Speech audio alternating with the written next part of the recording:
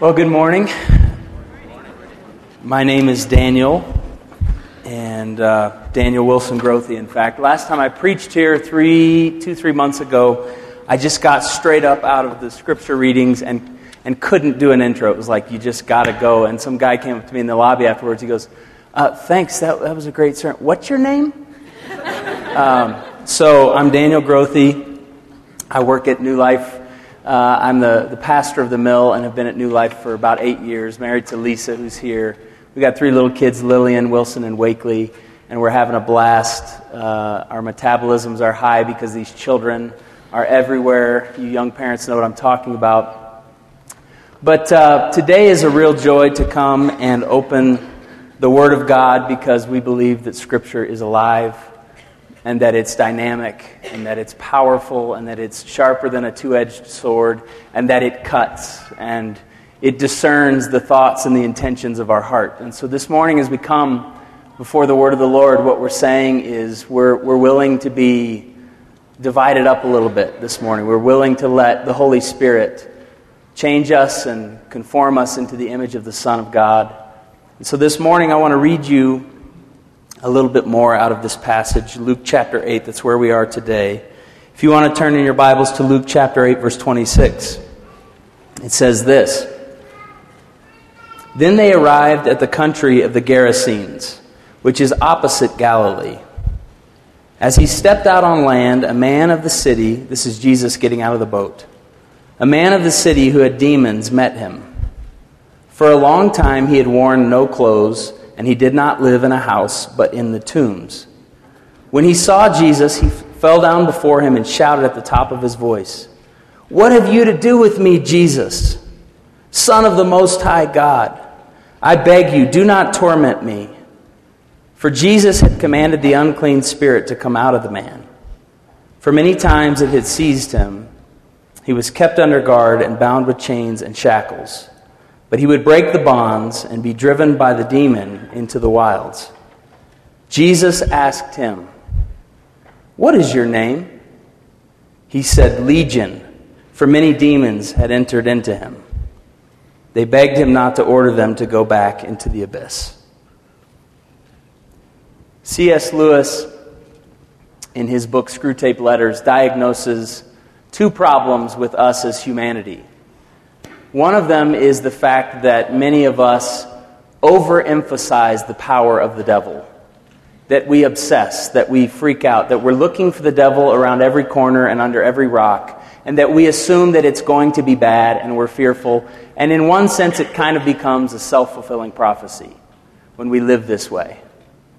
So he talks about the people who obsess about the work of the devil, and he says, don't go there. But he also talks about another group of people, which is the group that underemphasizes the role or the power of the devil, who ignore the devil.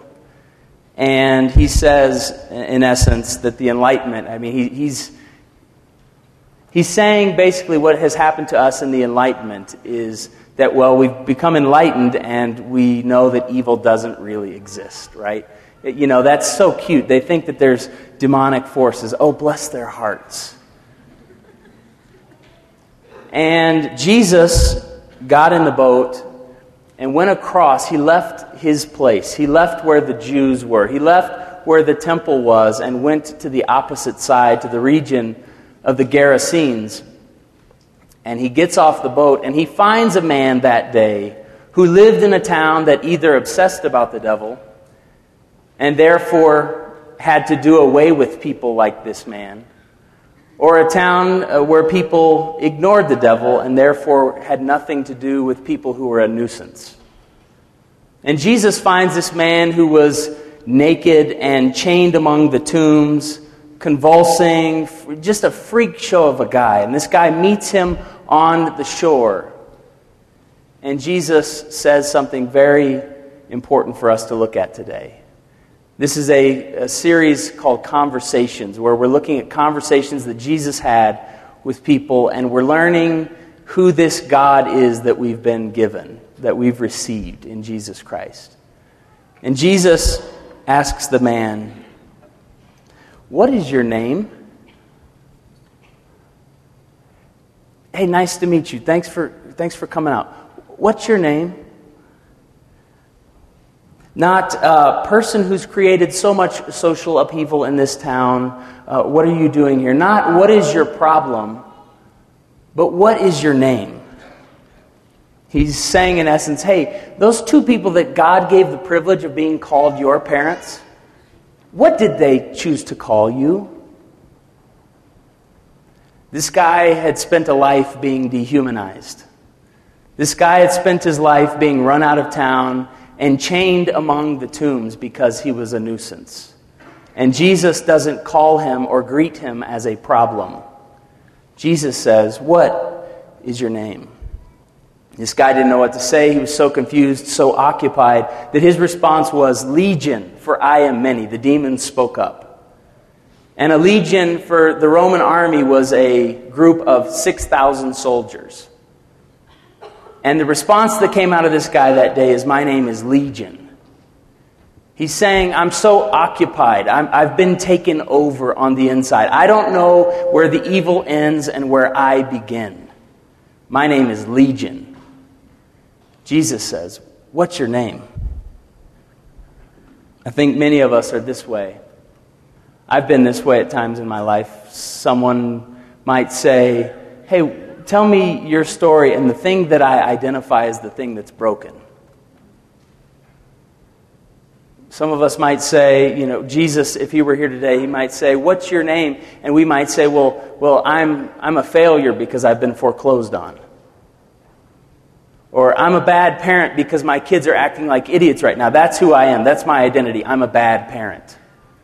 Or, what's your name? I'm promiscuous because there have been many. What is your name, Jesus is asking, and we go to the thing that has bound us. We answer with the thing that has defined us, the thing that is broken. And Jesus says, I will not have you answer me like that. That is not what I'm getting at here. I think Jesus was saying, once we can get you named, once we can get you identified with your story, once we can make you human again, we can do some work here. I want to make a very important observation today about the church. And it is this: that the church is the strange group of people that refuse to hide behind the issues. The church is the strange group of people that refuse to hide behind the issues. The Gerasenes that day, I imagine their county commissioners, their administrators getting together and talking, and we've got to really do something about this demonization issue here in town. It's just really taking a toll, and people are scared, and the masses, they're uneasy. Let's just really focus on this demonization issue. And in the wake of all of these school shootings, haven't we had conversations like this going on? We've got to really look at this mental health issue.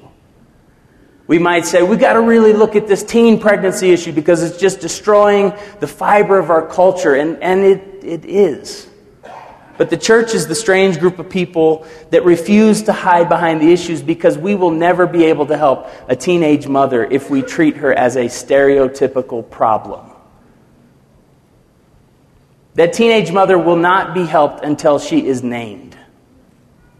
And Jesus shows up to a guy who had been dehumanized and cast out of the society. He's living among the tombs, and the tombs were very often in caves in this region. So he's living in a hole in the earth where dead people are buried, and they've chained him up, and he's so crazy that he figures out a way to break these chains time and time again, maybe by rubbing it up against a rock, and he finally breaks loose and runs back into the town and terrorizes them. And Jesus says, I'm not going to treat you like a problem. Tell me who you are.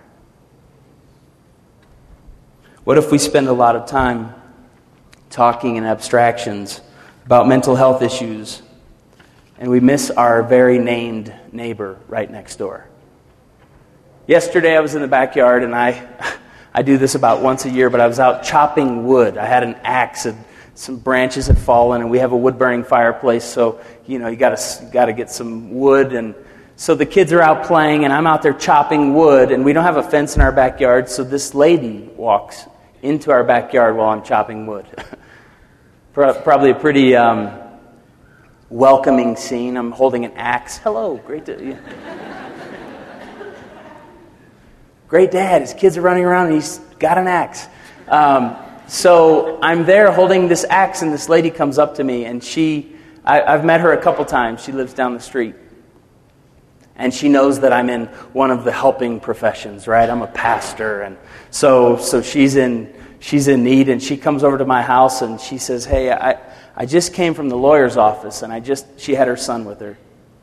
I just signed the papers to divorce my husband who's down there in the house, and he's drunk. He's been drunk for 2 years. He hadn't worked. He's holed up in the house.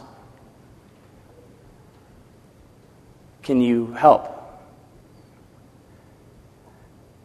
And I had a choice there. Do I go into fix-it mode and try to diagnose the problem and try to be technical, or do I say, "How are you doing? How are you, little guy? What do we need to do to help him?" Jesus is the one who refuses to treat people as problems. And so we, the church, respond in his likeness, and we say, "What's your name? What's your story? How can I serve you? How can we bring you into this family and see that you're restored?" Maybe this is why I have a slight issue with some pockets of the church overemphasizing spiritual warfare, because what I have found in many cases that people are more interested in naming the prevailing spirits over a region than they are in naming people. We didn't get that from Jesus. We didn't learn that from the Master. God have mercy on the church that is more interested in naming the issues than in naming Mike and Sagita and Muhammad and Sandra and Dave and Judith and Ben and Julie. God have mercy on a church that doesn't have any names in it. The second thing that I want to look at today, the first question is, what is your name? The second question is, who is this Jesus? I mean, whoa. He gets off the boat. This guy who's naked, who is the town nuisance, comes and greets him, and Jesus doesn't freak out. Jesus doesn't run and hide behind his entourage. Jesus doesn't run away and say, let's go back home. It's just a lot more sterile and sanitary in the temple. Who is this Jesus? For the first time and the only time in the gospel story, we just read the story about Jesus going to the region of the Gerasenes. This is the only time that we know of that he went there. It's Gentile territory. These are the outsiders. These are filthy people, if you're a Jew, right? And Luke is telling this story, and he's laughing as he writes this, because he says there's 2,000 pigs. Which for Jews, pigs are just filthy. You don't mess with pigs. You are ritually impure if you touch a pig, or if you eat a pig, or you go near it. And he says there's 2,000 pigs there that day. He says that the guy is naked and he's running around and he lives among the tombs. If you're a Jew, you do not go near the tombs. You do not touch a dead body. That is filthy, and you can't go worship for a week if you're exposed to that. This guy is a mess. Jesus is the one who chooses to go there. Luke is saying, you got to know who you're working with here if you're going to follow Jesus. Jesus is the one who goes to the place of brokenness, who goes to the place where it's filthy, who goes to the place and flies in the face of the religious rulers who says, that's ritually impure, you can't go do that. And Jesus says, watch me. Who is this Jesus? I can imagine Luke, because he's written this book, Luke, and he also wrote Acts. And Acts is the story of the gospel going forth to the ends of the earth, right? It's the gospel of the church rising up by the power of the Spirit and extending from Jerusalem to Judea and Samaria and to the uttermost bounds of the earth. The Gentiles are brought in Acts. But Jesus here just can't wait. Luke reserves it for Acts, but Jesus, I can almost see him telling Luke, hey, your narrative scheme, that's great, but I'm going to burst out of it right now because there's someone who's hurting, and I'm going to go over to that region. Even though you're going to wait to tell the story in Acts, I cannot wait. There is someone who is in need. And I don't care if he's filthy. Maybe especially because he's filthy, that's where I'm going. Who is this Jesus? The previous story, as they're going across the lake, a great storm comes up, and Jesus is taking a nap, and he's the one that called this trip, and his disciples are freaking out and saying, we're going to perish, we're going to die. What's wrong with you, Jesus? And they go and wake him up in the back of the boat, and Jesus stands up and does, the you of little faith, and he speaks, peace, be still, and the winds and the waves die down. And they say, who is this Jesus that even the winds and the waves obey his command? So Jesus leaves that scene after saying the great peace be still to the winds and the waves, and he lands on the shore in the region of the Gerasenes, and this guy who is a storm of a human comes to him, and Jesus says, peace be still. And the winds and the waves died down in his life. Who is this Jesus? We've got a whole book that anticipates this kind of work from God. We just read it, Psalm 40. I waited patiently for the Lord, and he inclined to me. And he heard my cry, and he lifted me up out of the pit and out of the miry clay, and he set my feet on a rock. He gave me a firm place to stand. He put a new song in my mouth, a hymn of praise unto my God, that many people would see it and fear and put their trust in the Lord. We got a lot of people who are waiting patiently for the Lord. And we look at this story here in Luke chapter 8, and we see that the Lord is the one who inclines to us and hears our cry. And he lifts us up out of the muddy pit, and he takes us out of the tombs, and he sets our feet on a rock, and he gives us a firm place to stand. Ephesians chapter 2, we just read it. You were dead in your sins and your trespasses. You were destroyed. You had nothing going for you. But God, who is rich in mercy, made us alive with Christ. It is by grace that we have been saved. And this is not of ourselves, lest any of us should boast. We are God's workmanship, created in Christ Jesus for good works. This guy on the shore that day found the Jesus who was the fulfillment of Psalm 40, who is the embodiment of Ephesians chapter 2. What we're seeing in this story is that there is no land so remote and so distant that Jesus will not come to us. There is no place so foul and so gross that Jesus will not come to us. Jesus is the one who gets in the mud. Jesus is the one who rolls up his sleeves and heals people. The corners of society and the fringes of our economy, the remote and unvisited places, the slums and the alleys, and up under the bridges at night, these are some of Jesus' favorite haunts. If you want to find him, go there. You will find him doing his best work, rescuing people. Who is this Jesus, we ask, that comes to take us out of our nakedness and our shame and our embarrassment and our fear and our death? They made basically a citizen's arrest that day. The leaders of the Gerasenes, Jesus comes and heals this guy. And they gather up and they say, Jesus, you got to go. This is not going to work. This is way too much, way too fast. You are disturbing the peace. We need you to leave our place. You're not welcome here anymore, Jesus. Maybe that's the reason Jesus never went back. Maybe he wasn't allowed to go back. Who knows? We can read into that story. But they let him know that he's not welcome. And then the demoniac who had been set right, the guy who had been crazy and foaming at the mouth and naked, it says that they see him clothed and sitting at the feet of Jesus in his right mind. This guy had been restored like that. The demoniac runs to Jesus and says, please will you let me get back on the boat? I know that there's a spot on that boat because I saw you guys come here and there's plenty of room. Would you please let me go back with you on tour? Because these people have seen everything. They know my story. They know how foolish I've been. I've broken into their houses and stolen stuff from them. Please, life is not viable for me here. Would you please let me go with you, Jesus? And Jesus says, no, I won't let you go. You go back into your home and you tell these people what God has done for you. The third question that we're looking at today is, who are you going to tell? Who are you going to tell? Jesus is not going to let us escape the difficulties of our home.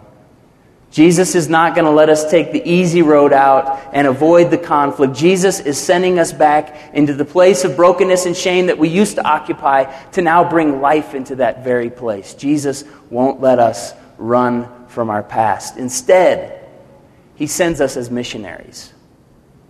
They told Jesus that day, you cannot come back to this place. And he said, I'm leaving. And this guy said, can I go with you? He said, no, you are my witness in this place. You are my missionary. Get back in to your family, get back in to your city, and you go tell the story of what God has done for you. We become the perpetuators of this message. Who are you going to tell? Isaiah 54 is a classic passage in Old Testament Scripture, and I want to read it to you today. This is the prophet Isaiah speaking for God here. And God says this through Isaiah 54. Sing, O barren one who did not bear. Burst into song and shout, you who have not been in labor. For the children of the desolate woman will be more than the children of her that is married, says the Lord. Enlarge the side of your tent, and let the curtains of your habitations be stretched out. Do not hold back. Lengthen your cords and strengthen your stakes. For you will spread out to the right and to the left, and your descendants will possess the nations and will settle the desolate towns. Do not fear, for you will not be ashamed. Think about this guy that day hearing something like that. Do not fear, for you will not be ashamed. Do not be discouraged, for you will not suffer disgrace. For you will forget the shame of your youth, and the disgrace of your widowhood you will remember no more. In ancient times, it was more honorable to be a prostitute than to be a barren woman. Think about what kind of society that is. You're better off if you're a prostitute, more honorable than if you are barren. Just because your body doesn't work, you get ostracized and sent to the fringes of your community. If you couldn't have a baby, surely you were cursed. That's what they assumed. And some of you feel like your lives are barren today. Some of you feel like your lives will always be defined by your shame. Some of you feel like your stories can't go past your worst day. God says through Isaiah, sing, you barren woman. Sing, because the days of your desolation, the days of your unfruitfulness, they will be no more. Go get the crib ready. Go put on the crib sheets. Go paint the nursery. In fact, paint lots of nurseries, because you are going to burst forth with new life. Because of the glory of God and the face of Jesus Christ, your story will be changed. Sing, you barren woman.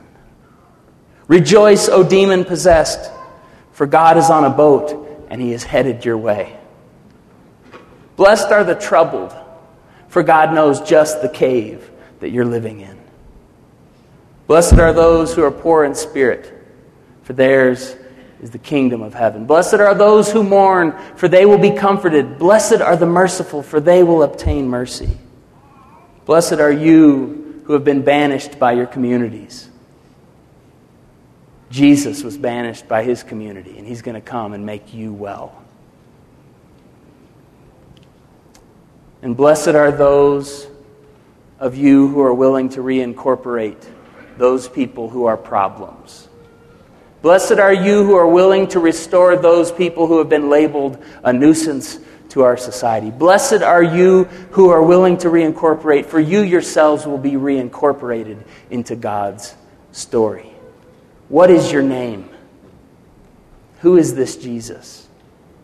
And who are you going to tell? Last week at church, there's this church mother, right? She's in her mid-70s, sweet as she can be, loves the Lord. To look, I'm not exaggerating here. To look in her eyes, she's got these crystal clear, crisp, clean eyes. To look in her eyes is a spiritual experience. And she comes up to me and kisses me on the cheek, and she looks me in my eyes, and she said, Daniel, I didn't meet Jesus until I was 40 years old.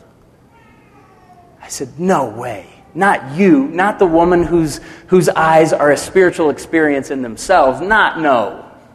Her and her husband, she's a widow now.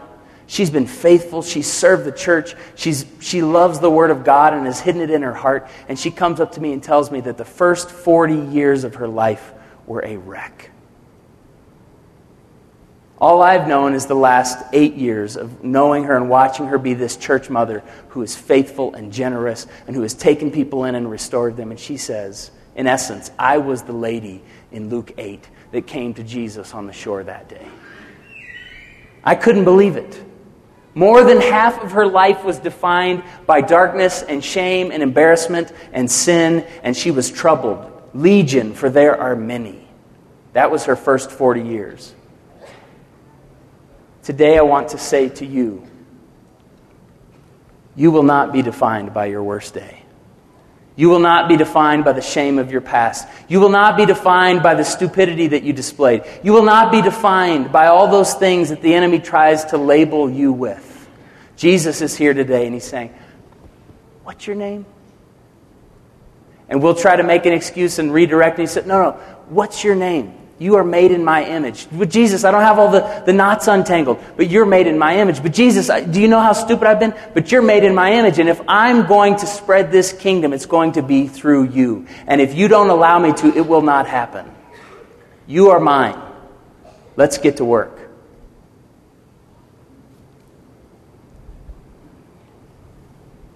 By bumping into Jesus in Luke chapter 8, we have to ask ourselves some questions. If you would close your eyes with me this morning and just let the Spirit kind of quiet your heart.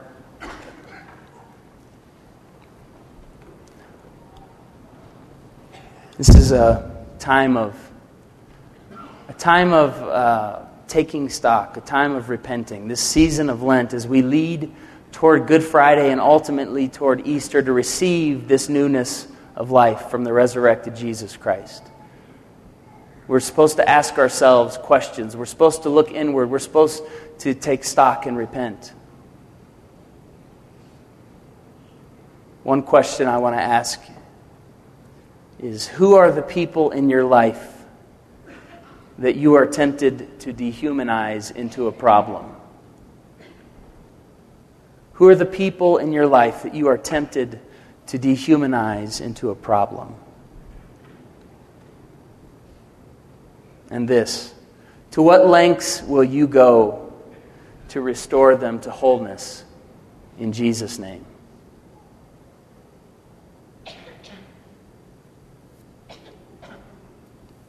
And then there's this. What do you think your name is today? If Jesus were here staring you in the face and asking you, what is your name? What would you say to him? How would you define yourself?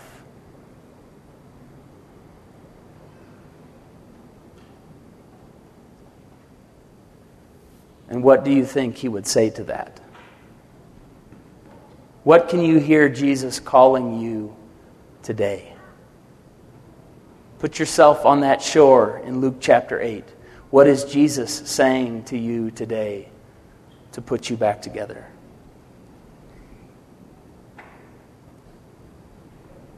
Father, we thank you that you sent your Son, Jesus Christ, who is the express image of God in bodily form.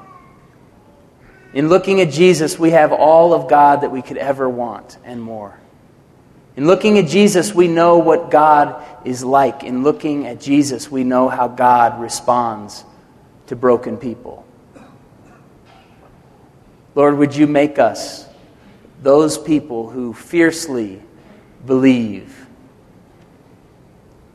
in the personhood, in the personal nature of Jesus Christ.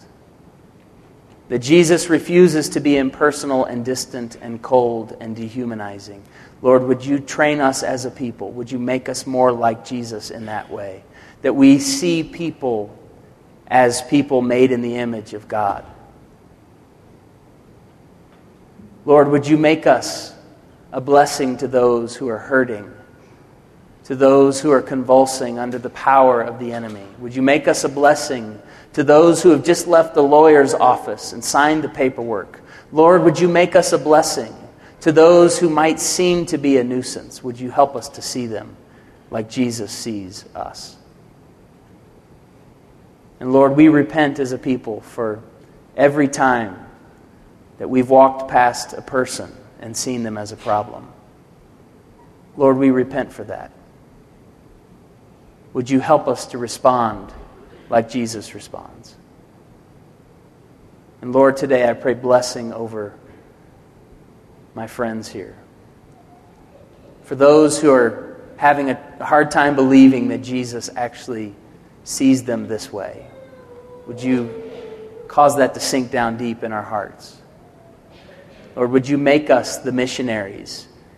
Out of our brokenness, would you send us back into the place of pain to bring life? In Jesus' name, amen.